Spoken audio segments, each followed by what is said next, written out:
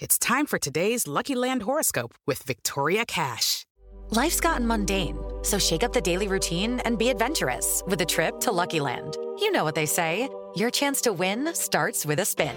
So go to LuckyLandSlots.com to play over 100 social casino-style games for free for your chance to redeem some serious prizes. Get lucky today at LuckyLandSlots.com. Available to players in the U.S., excluding Washington and Michigan. No purchase necessary. VGW Group. Void where prohibited by law. 18+. Terms and conditions apply. Hello, it is Ryan, and I was on a flight the other day playing one of my favorite social spin slot games on ChumbaCasino.com. I looked over at the person sitting next to me, and you know what they were doing? They were also playing Chumba Casino. Coincidence? I think not. Everybody's loving having fun with it. Chumba Casino is home to hundreds of casino-style games that you can play for free anytime, anywhere, even at 30,000 feet. So sign up now at ChumbaCasino.com to claim your free welcome bonus. That's ChumbaCasino.com and live the Chumba life. No purchase necessary. VGW Group. Void where prohibited by law. See terms and conditions. 18+. Hello, it is Ryan, and I was on a flight the other day playing one of my favorite social spin slot games on ChumbaCasino.com. I looked over at the person sitting next to me, and you know what they were doing? They were also playing Chumba Casino. Coincidence? I think not. Everybody's loving having fun with it. Chumba Casino is home to hundreds of casino-style games that you can play for free anytime, anywhere, even at 30,000 feet. So sign up now at ChumbaCasino.com to claim your free welcome bonus. That's ChumbaCasino.com and live the Chumba life. No purchase necessary. VGW Group. Void where prohibited by law. See terms and conditions. 18+. Okay, round two. Name something that's not boring. A laundry? Ooh, a book club. Computer solitaire, huh? Ah, sorry, we were looking for Chumba Casino. That's right, ChumbaCasino.com has over 100 casino-style games. Join today and play for free for your chance to redeem some serious prizes. ChumbaCasino.com. No purchase necessary. Void where prohibited by law. 18+. Terms and conditions apply. See website for details. As if this needed to be said, we recorded this podcast before the Noah Syndergaard news broke, so sorry about that.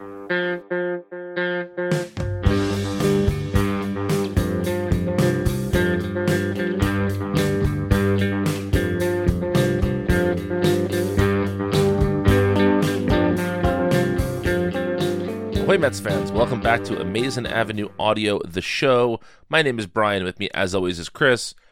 Chris, we debated recording this show yesterday, and we thought, no, we want to get another game in before we talk about the Mets, and then the Mets were rained out, and so here we are on Thursday morning ahead of a doubleheader, and it seems like every week we record, and the song remains the same.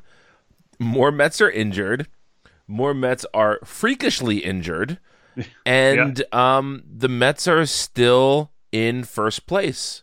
The Mets are still doing baseball things that surprise me. Tomas Nido is the most valuable Met of the first half so far. Kind of, sort of, maybe. I mean, certainly on the position player side. Yeah, what do we make of this team right now? How do we? Okay, let me rephrase that. How long do you realistically think the Mets can ride out this streak of injuries without totally imploding? I don't know. I mean, so I'm definitely of the mind of being an optimist when your team is in first place. The Phillies have had their injury issues. The Braves just had Marcell Ozuna go on the injured list and expect a lengthy absence for him. Injuries are way up throughout the game, and I don't think any team has quite as many players on the injured list as the Mets do. But nobody's even close to perfect or firing on all cylinders or anything like that. So I don't know. To be realistic, you'd say I can't see them holding on to first place continuously if this roster stays the way it is for 2 weeks, 4 weeks, 6 weeks, something like that. But stranger things have happened. I think if the Mets can capitalize on facing the Rockies twice today, and hopefully it helps them a little bit that Marcus Stroman can maybe give them an entire game or very close to it. Well, an entire 7-inning game, right? Yes, because of the rules. So it makes it a little bit easier to let one player take the first game if possible. Yeah. So if they can beat the Rockies a couple times this afternoon, that certainly helps going into a series with Atlanta at home. And I think that's really the first test of, okay, how long can they stay in first place? Because the Braves are the team that's right behind them. They aren't nearly as banged up. So we can see how that goes. But I do think, unless these injury timelines all get drawn way, way, way out, which is a possibility. We know J.D. Davis went back to New York City to get evaluated or treated, or both. Depending how you interpret that very vague statement the Mets released about it. Yeah, and then there was like a contradictory one of like, oh, this was planned all along. That didn't seem believable at all. Right. He was playing first base in Syracuse, but I think he played 2 rehab games, had a night off, then played 2 or 3 games, and then didn't play and was back in New York City for medical reasons. Whatever you want to say it was officially. So we know there can be setbacks. We know Carlos Carrasco is not close, and sounded like he was going to be close, and that was 2 or 3 weeks ago. And we know that Syndergaard was pulled from his most recent start with elbow soreness, right? Supposedly for precautionary reasons. Nothing to be super worried about, but still, that's not great to see. Right. So, you add it all up. As we speak, they're a game and a half ahead of Atlanta. The Mets are still the only team in the National League East with a winning record. And, the rain out last night almost felt like, hey, why haven't there been more of those? Not because they're enjoyable, but the early stretch, the Mets had so many postponed games. They've still played 7 fewer games than the Braves have played. Yeah, which is crazy. Like in late May, that much of a difference is a huge difference.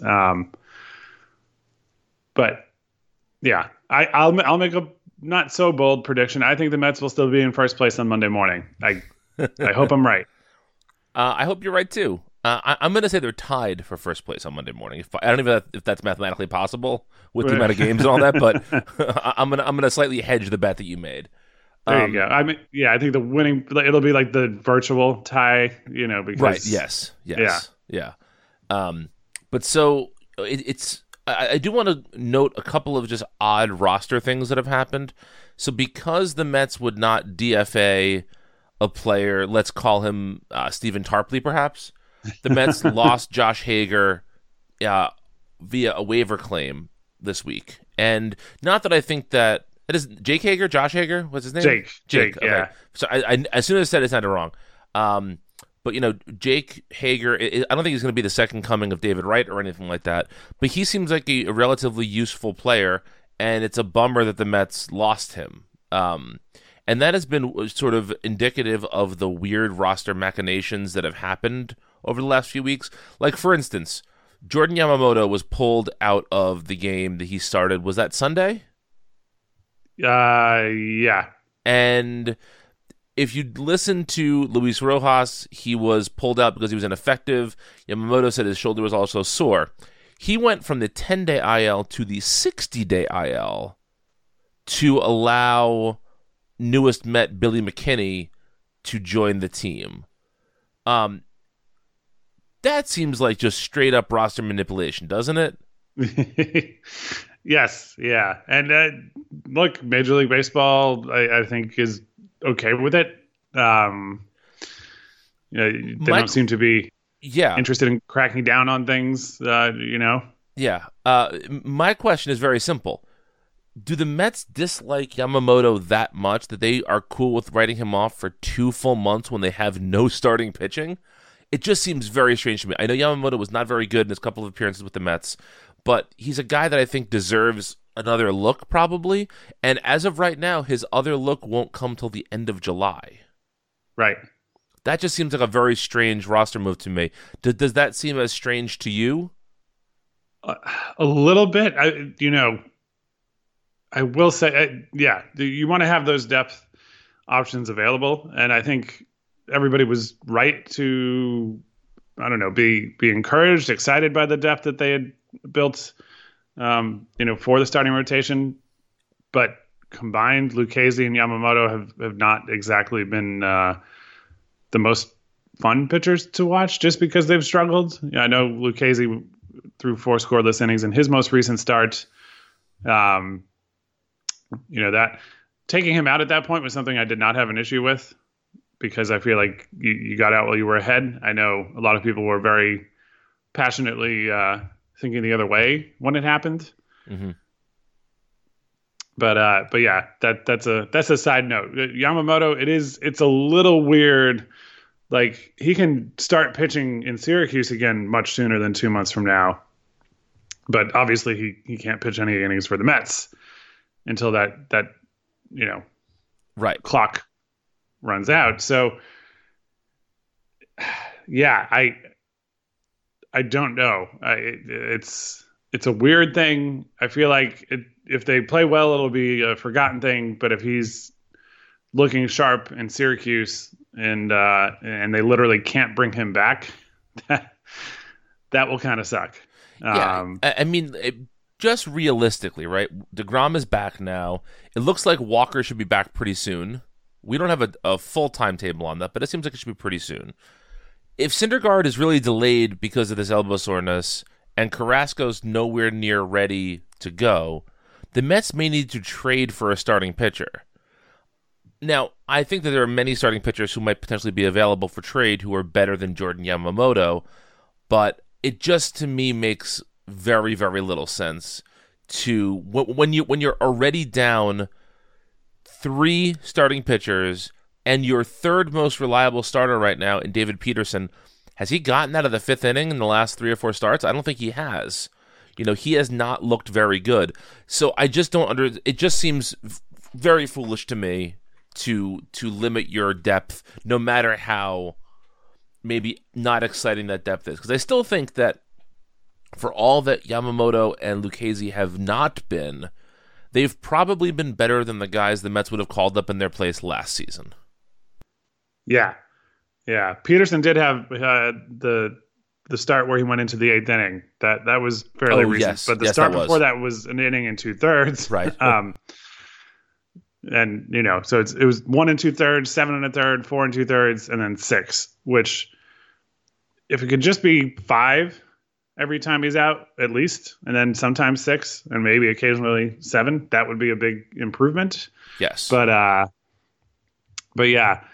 So I mean, the spot they're in now is kind of today being shortened games helps them out a lot, not just because Stroman is starting one of them, but because you can do a bullpen game of an opener, Sean Breed-Foley, maybe Gazelman. You've got a bunch of guys who can give you 1 to 2 innings, right?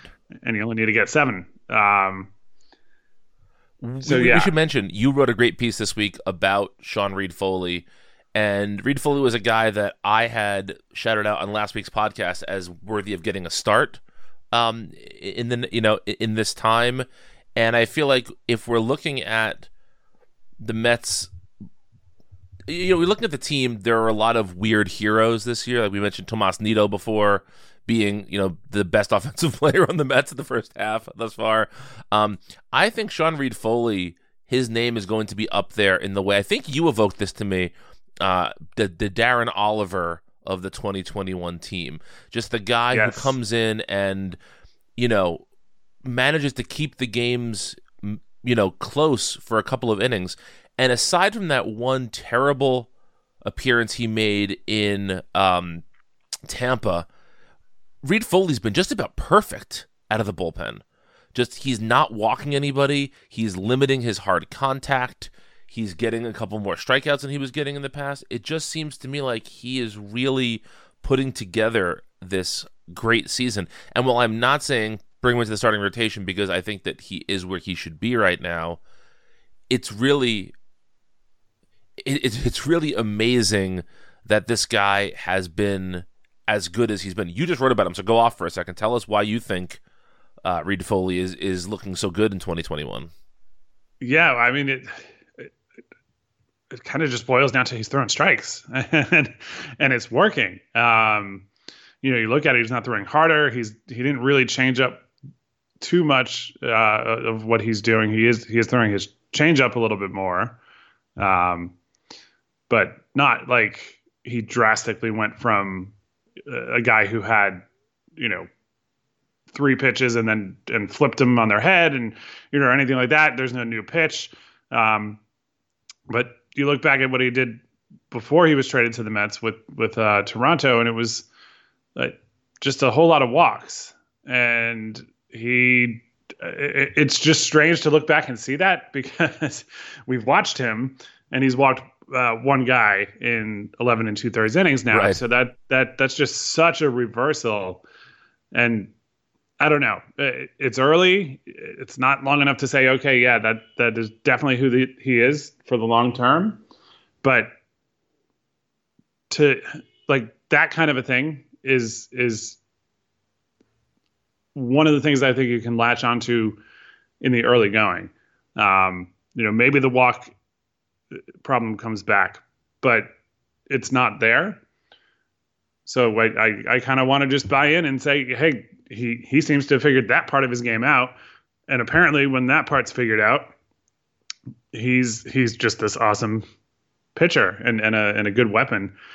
And Darren Oliver I assume everybody who listens is old enough to remember the 2006 Mets, I hope. I think you're wrong about that, but I like to hope that as well. But yeah, for those who maybe aren't or just need a refresher, Darren Oliver was very useful as a guy who could come in, like you said, pretty much any situation. We don't want this game to get out of hand, and we need somebody to pitch a couple innings before we figure out, who's going to have the lead late in the game. That kind of usage is very nice. And, I feel like it was Ramiro Mendoza was that guy for the Yankees. Yes. And that role has been around for a while. And I feel like it sort of predated the idea of a relief ace, that kind of a thing. But it's really not that different now to look at Reed Foley if he stays this good, or even Seth Lugo, where it might be the 6th and 7th innings that you lean on him for those, multiple inning outings. But, that kind of a thing, it's not brand new. And I don't know, it's a fun way of using pitchers. I also think back to the recent conversation we had with Ted Berg, where he was saying how much he'd love to experiment and throw out all notions of what baseball pitching roles are and just get as much as you can out of your best pitchers all the time. This isn't that, but the Mets have been more experimental, and I think it's been out of necessity. I don't know if the primary starting 5 were in place. I don't think we would have seen an opener yet. Right. But they're not. They're very much not. Even the top 6, 7, 8 starters that you get down to Yamamoto at that point of the depth chart, and here we are with him on the injured list. So yeah, I suspect it's been 5 days. It's not a division game, so maybe they don't use Reed Foley today, just because they want to hold on to him for one of the 9-inning games against the Braves, assuming there's no rainouts, at any point this weekend. Right.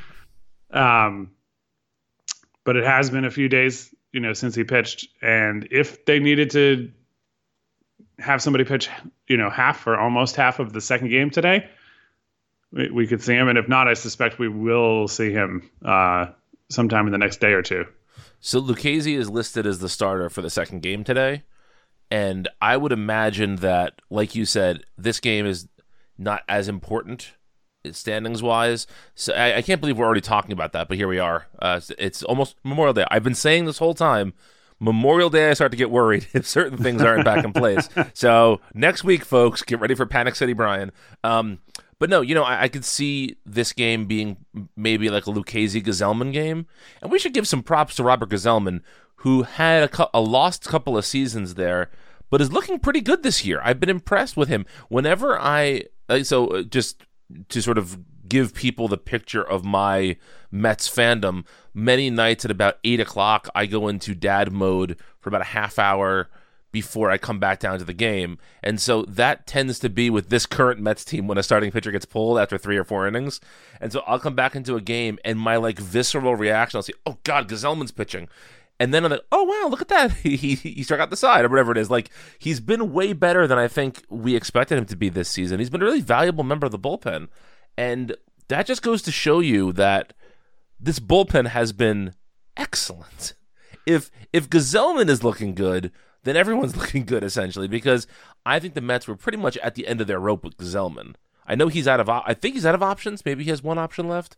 But I feel like he was in no preseason discussion about, who was going to be the important pieces of the bullpen. Gazelman was considered like the last man out of the bullpen, just by everybody, myself included. And here we are, and he's looking pretty good. I mean, I don't want him necessarily as the first guy we go to all the time, but I think he's been pretty impressive. And when you add Lugo back into that mix, hopefully in the next week or so, and I don't know when Tommy Hunter's coming back, if we ever see him in the Major League squad again. I don't know if we ever see Dellin Betances as a Met ever again. What other bullpen arms have gone down that I'm forgetting? Let's see. There's so many names. There are so many names, I know. Gazelman actually does have a couple options remaining, though. Really? So I don't know why I thought that. Yeah, at the end of spring training, that really, the collective reaction was like, what? Him? Like, why? So Tomas Nido and Robert Gazelman, just disregard everything I said about them all winter. Yes, the same. And hey, even if things turn a little bit south for either one of them, what they've done so far has been significant, especially as, James McCann has been playing first base. Who had that, by the way? Who predicted that move? Yeah. It's kind of funny that he's been hitting the ball a little bit better recently. He's not exactly on fire or anything yet. But anyway, back to the relief corps. I think it's just the 3 that you mentioned out of the 17 players on the injured list right now. Yeah. But yeah, no, it's interesting with Gazelman. I don't think differences in defense and defensive positioning, which, it's even coming up on the broadcasts that it's continuous, not continuously. It's just consistently been working. Every once in a while, a ball beats the shift, and that stands out the most. And Keith groans about the shift then. Right. But overall, actually Wayne on the radio broadcast this year has brought it up, I think the most. But I think it's come up on the TV broadcast as well. The numbers are bearing out a significant improvement in positioning, and also I think a combination of injuries and a healthy guy like Francisco Lindor make a difference. So for a guy like Gazelman, who isn't a strikeout machine, that can be a huge swing. Even as a reliever who's thrown a couple innings at a time, sometimes you give up a run, in 1 inning or even 2 innings, or say you give up 2 or 3 runs, you have one bad outing. It can take you a month for your ERA to really recover. Right. Which is sort of deceptive because it doesn't mean you've been a bad pitcher for that whole month, but that damage can be hard to undo. So I do want to just take a minute to appreciate the combination of all of that. And I think Lindor has done a really good job of being sharp in the field, despite his, very, very long slump at the plate. And just the number of double plays, and he makes it look easy. And I think one of the things I'm most excited about in terms of seeing a game at Citi Field in person at some point this year is the same thing that I felt with Carlos Beltran when he was, in his late 20s and, one of the best players in baseball. Just getting up in the upper deck and watching that guy make it look easy, because I don't think Lindor has made like a dozen plays that are going to be on highlight reels forever to start his Mets career. But sometimes when you're that on point with things, your plays don't even look like highlights.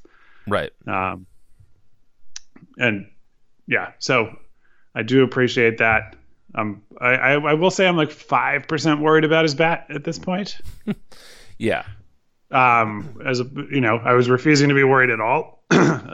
Now I'm like a little something there, but I do think his defense, his leadership, and then the Mets' approach to playing defense has definitely helped. So that's where I go with Gsellman. Not to take any credit away from him, but it's more just, oh, hey, he and the other pitchers are getting support that they always kind of deserved. Right. Right. Even when the Mets had poorer defenders, they weren't as aggressive about trying to put them in better positions. And I think that probably stems from a Wilpon ownership that just did not believe that being contemporary with baseball was worth their money. Well, I mean, to me, this team is like, it's funny because in the offseason, Cohen went out and made some sexy moves. He traded for Lindor and Carrasco. It just seemed like he was ready to make a splash. The things that have won Mets games this year are the least sexy things in the universe. It's defensive positioning and depth, right? But that's right. But it shows you how important all these pieces are. And if the Mets as an organization weren't committed to having a deep well of players for when injuries or ineffectiveness happen, and if they're not willing to invest in basic analytics, then how can you expect them to be a perennial winner? This just shows you that even when things don't go right, if your team is structured in a way that makes sense, you can at least be competitive. If the Mets don't make the playoffs this season, I think that there's going to be 1,000 reasons as to why. You can point to all the injuries. You can point to the herky-jerky start of the season where they should have come out, guns a-blazing and weren't. You can point to any number of things that went wrong for the Mets. But if they do make the playoffs, I hope that people are pointing to the fact that, without Sean Reed-Foley, Tomas Nido, Robert Gsellman, and Jonathan Villar, the Mets would not be in first place right now. And those four players, in a lot of ways, contributed as much as Lindor has, as Alonso has, as Dom Smith has. It's absolutely insane. It's time for today's Lucky Land horoscope with Victoria Cash. Life's gotten mundane, so shake up the daily routine and be adventurous with a trip to Lucky Land. You know what they say. Your chance to win starts with a spin.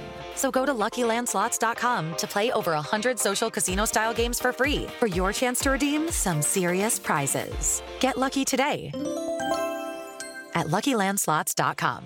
Available to players in the U.S., excluding Washington and Michigan. No purchase necessary. VGW Group. Void where prohibited by law. 18+. Terms and conditions apply. It's time for today's Lucky Land horoscope with Victoria Cash. Life's gotten mundane, so shake up the daily routine and be adventurous with a trip to Lucky Land. You know what they say. Your chance to win starts with a spin. So go to LuckyLandSlots.com to play over 100 social casino-style games for free for your chance to redeem some serious prizes. Get lucky today at LuckyLandSlots.com. Available to players in the U.S., excluding Washington and Michigan. No purchase necessary. VGW Group. Void where prohibited by law. 18+. Terms and conditions apply. It's going to be very, very interesting to see how the rest of the season shakes out and to see if there are, is there going to be a defining moment when this team feels like, okay, now we know they're for real? Or is it going to be just the whole season of this, just them grinding it out? And I hope that we have that moment. When the Mets traded for Cespedes in 2015, when did they sweep the Nationals? I think they swept the Nationals that series, right? Not just take 2 of 3. You know the series I'm talking about. Oh yeah. That was a sweep. Yeah, definitely. At that moment, I remember planting my flag and being like, "Fuck yeah, these Mets are going not just to the playoffs; they're going to dominate." I felt so confident in that moment, and I hope this team gets us to a moment like that. But I don't know if it ever will, just based on the roster and all the injuries. Yeah, it's the biggest if. And I feel like we say it all the time, and at least this year we have a bunch of company around the sport from other fan bases. If they're healthy, could totally see July, August, September feeling like late 2015 or late 2019. Obviously, they came up short in 2019, but man, a couple of those games. Around that time, early, really all of August, I think it was just they were on that tear. I think that is possible, and it's just been this weird mix of the offense not producing at all in the first month, the disjointed schedule, a slew of injuries. It's just hard to feel like who the Mets are. We know all the things they're all individually capable of, but there hasn't been a game yet where it's just like the 4 best hitters in the lineup, had multiple extra base hits. Just something simple like that. That kind of thing hasn't happened yet, but I think at some point it will. It's possible that it won't, but I think at some point we will get to. The opposing pitcher is afraid of Pete Alonso, afraid of having to, get through an at bat against Nimmo. Lindor heats up.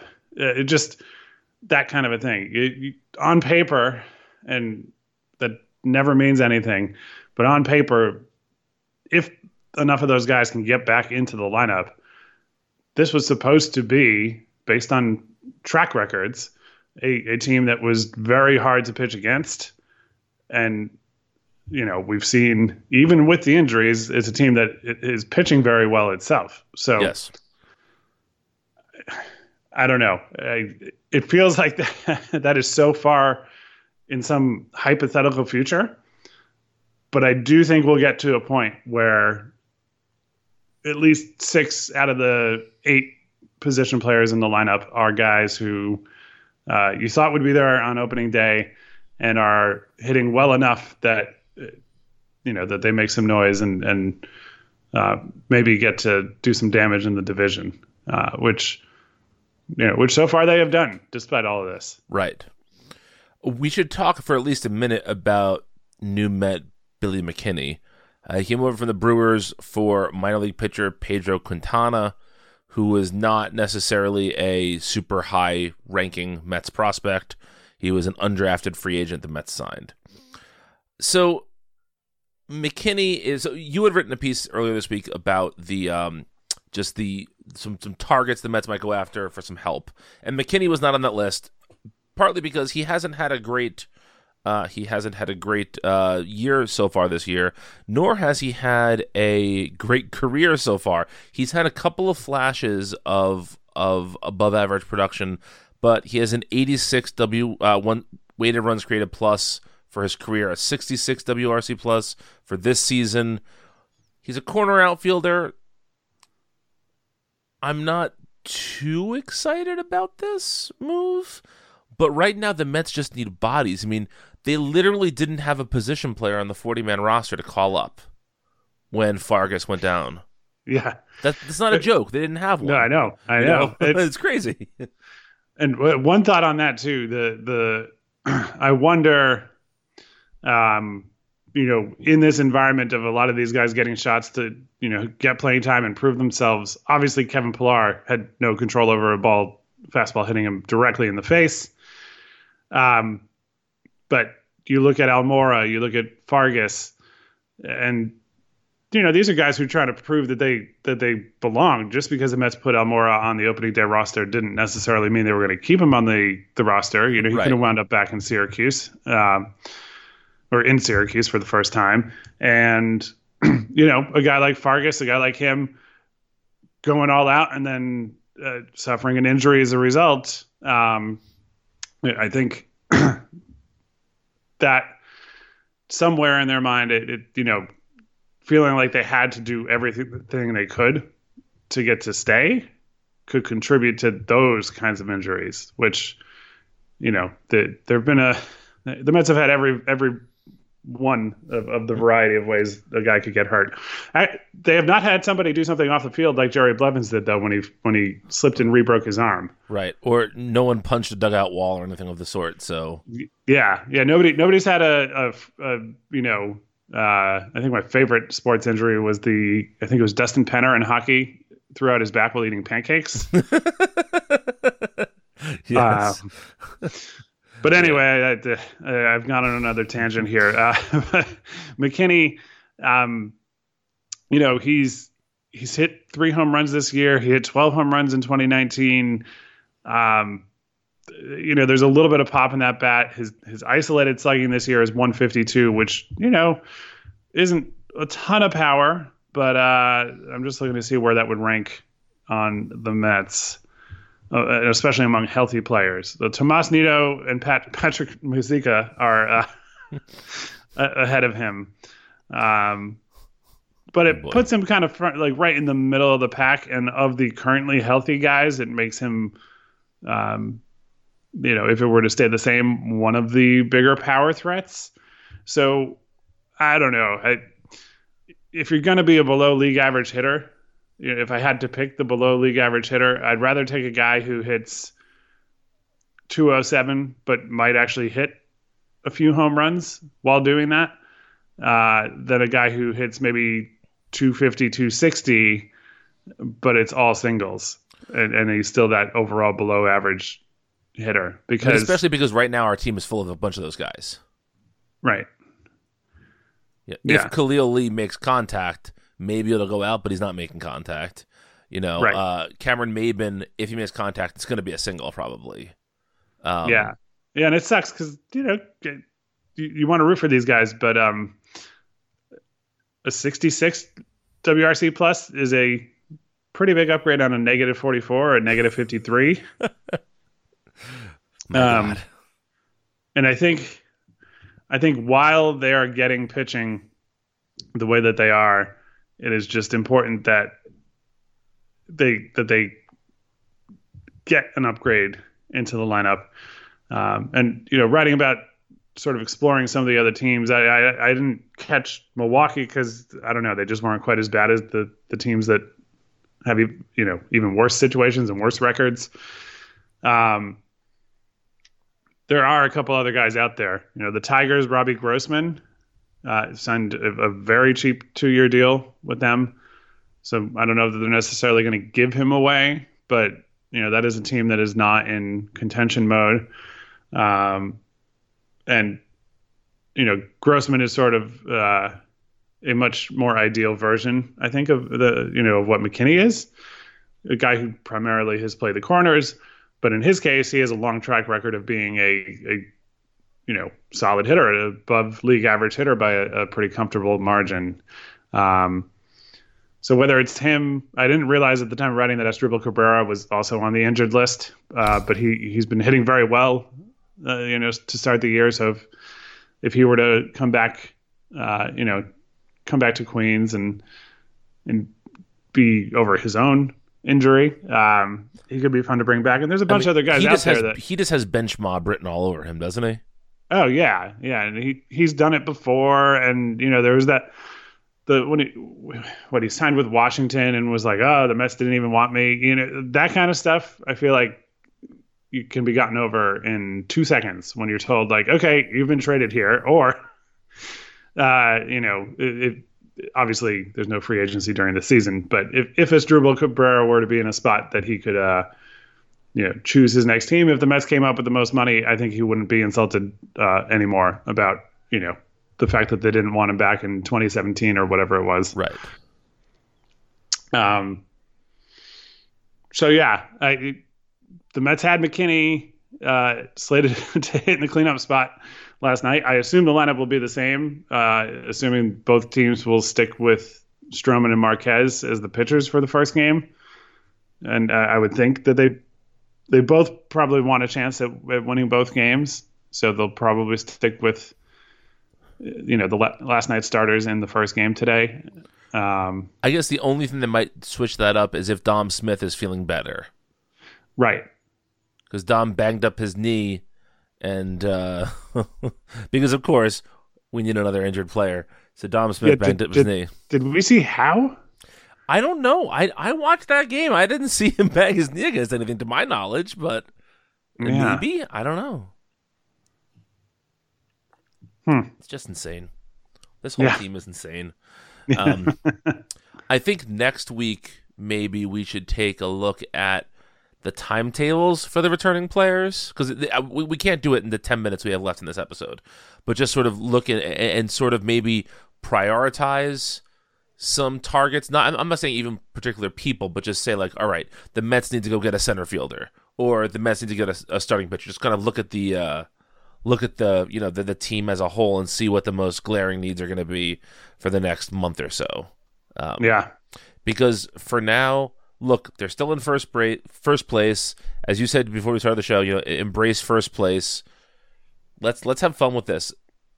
If this is a team that stays in first place and gets to the playoffs this year, there are so many trivia questions that are being built from these lineups. Oh yeah, just guys we're gonna totally forget about. I mean, I think Mazika is a guy. Mazika is like the new Mike Baxter, where he did one thing that was important enough that people will remember that name going forward. But I don't know if anybody will remember that Cameron Maybin was ever a Met.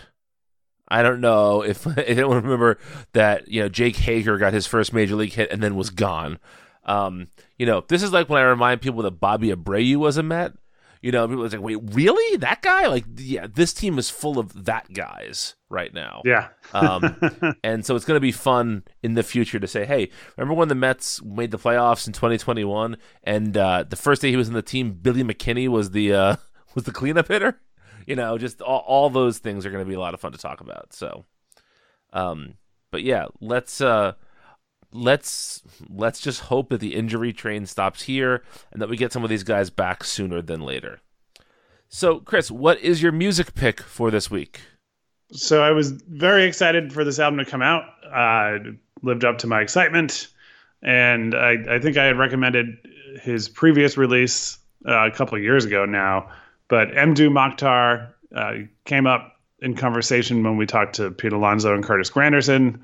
I have no idea if Pete Alonso listened to that recommendation, but I hope he did, because if he likes the electric guitar, I think he'd be pretty impressed. But yeah, Mdou Moctar is just we got to see him twice live in 2019, and his previous recorded stuff was very good. But something that the bassist in the band acknowledged in notes on Bandcamp as they were sharing a series of various recordings during the pandemic before they had the chance to, make this album and put that out. It's a tough thing to capture what that live experience is like in a studio. I don't know. I think they play faster. They play harder live. It's just it's really good music, and then you see it in person and you're like, oh my god, like what, just trying to take it all in is challenging in a good way. So this record does two things. One, it's first of all, I didn't even say the name of the record yet. It's Afrique Victime, which sort of obvious what the theme is there. And yeah, it goes to some of the roots of the style of music that MG Mokhtar turned into this just force by making it electric. There's some acoustic songs on here, or at least songs with use of acoustic guitar that slow things down a bit, which is sort of, a curveball compared to everything that I've heard them play. So that's cool because, a little bit of the unexpected. And then the song by the same name as the album is the one studio song, electric, that I think it's 7 minutes long, and like 2 minutes in, it just kicks into that gear that if you blast it, I'm like, okay, they did it. That is what it feels like for the entire time you're seeing this band live. So yeah, that's my recommendation. I'm super excited to get the vinyl. All vinyl orders have been delayed in some way, shape, or form. Yes. Over the past year, but I'm excited to get that when it arrives. But for now, listening on Spotify has been really great. And hey, it generates an extra like 3 cents in their Spotify account for me listening to it, a bunch of times. So since we say this regularly, but if you stream things from a band and you really like them and you want to throw them support, especially if they're not the biggest band in the world, buy a record, or if not that, buy a shirt, buy a digital copy, something to support that band, because we all rely on services that are so awesome as a listener, but they're not revenue generators for the people who are doing the work. Yeah. Yes. So I'm going to tell a story, and there's a connection to your pick here, which I guess we should pull the curtain back. Occasionally we talk about our music picks before the show, so I chose my music pick based on Chris's music pick, but it's, we'll go around. We'll get to there. So the last thing that I did, quite literally before the pandemic started, was I went to go see a concert at Town Hall in Manhattan. And I went for the opening act, who is Jonathan Richman, one of my favorite musicians of all time. And he was opening for Bonnie Prince Billy. Now, I like, let's call it every second or third Will Oldham, who is the real name of Bonnie Prince Billy. Like every second or third album of his I really like, but he's a little bit hit or miss for me. And I had just come off a weekend when I worked a ton of hours, and there was already a little bit of panic about the pandemic. Like the guy next to me didn't show up, which was fine by me. People were wearing gloves at the show. No one was really wearing a mask yet. But so after Jonathan Richman, I thought, you know what? I don't want to be in public too much more. Let me just leave after this. And looking back, like if I had known that would be my last bit of live music for, a year and a half or 2 years, whatever it wound up being, like, of course I would have stayed for the Bonnie Prince Billy set, but I didn't stay for that. But the record today I've chosen is a new record by Bonnie Prince Billy and Matt Sweeney. Matt Sweeney, for those that don't know, is the former singer-guitarist in Chavez. He played in Billy Corgan's Zwan, which, you ever see me at a bar, say Zwan to me, I have like an hour's worth of conversation to have about that band. And he's one of the best session musicians alive. He's just a great guitar player. Chris, you saw him play bass with Iggy Pop on that tour he did with Josh Homme. He is. Oh, no, I don't think I caught that one. You didn't see the tour he did with the no. Like the post-pop depression tour? You didn't see that? I thought for sure you saw that. Yeah, no. I've been jealous at you for like 3 years over this. Okay, I can let that go. Okay, cool. Yeah. I know you've seen Iggy before, but I did see Zwan live though. So I'm even more jealous then. Shit. All right, we'll talk about that some other time. But anyway, Matt Sweeney is this incredible guitar player, and in 2000, I think it was 5, they released an album called Superwolf.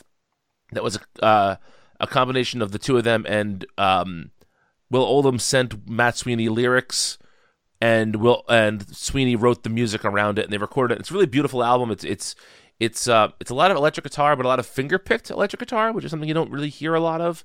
And Matt Sweeney has since stopped using a pick when he plays. He just plays with his fingers now. But they've released a sequel album to it called Super Wolves last week, or 2 weeks ago now maybe. And it's just this really beautiful, really sad record. And I really, really love the way that their voices work together, and specifically the way that Oldham sings over Sweeney's guitar. I think that neither one of them is as good as they are when they are playing together. But on top of that, Mdou Moctar and his band play on a couple songs on this album. And so there's a song called Hall of Death that I heard an interview with them on Rick Rubin's podcast, Broken Record, and they said that Will Oldham had written this song because his mom was suffering from dementia and he couldn't take care of her anymore, so he put her into a nursing facility. And so the song Hall of Death is about like walking down the hall of this nursing facility.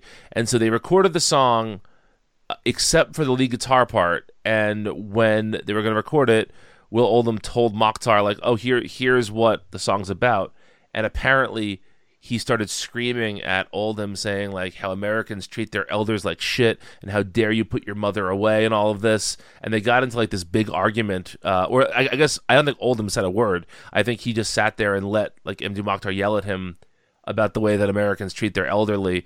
And Oldham said he had felt so depressed about having to put his mom in this facility, and then this kind of broke him. And which like I definitely see from a cultural perspective why somebody would look at how Americans treat their elderly and react that way. But I also know, like, for me, and I think for you too, Chris, like, if one of our parents needed full-time care, I don't know if we could pull that off. Like, now that we're working remotely, it's different, right? But like 5 years ago, especially, I have kids. And Will Oldham as a kid, like I don't know if I could do that. There might need to be help brought in, but just in other cultures, that's just not the way it is. So anyway, when you listen to this song and you know that Mokhtar's guitar was recorded after knowing that, the anger and the like rage that comes out of his guitar on this song is just incredible. So I really like the album. Again, it's called Super Wolves by Bonnie Prince Billy and Matt Sweeney, and yeah, with guest spot from Mdou Moctar, and his I believe his whole band plays on at least one song. Awesome. Well, I did not know any of this, and I'm very excited that I do now. So, well, that's good. I'm looking forward to it. All right. Well, thank you everybody for listening. Please go to AmazingAvenue.com for all your Mets related needs. Rate, review, and subscribe to this show wherever you get it. Check us out on social media at Amazing Avenue on Facebook, Twitter, and Instagram. I'm on Twitter at Brian Needs a Nap. Chris is on Twitter at Chris McShane. And until next time, let's go Mets.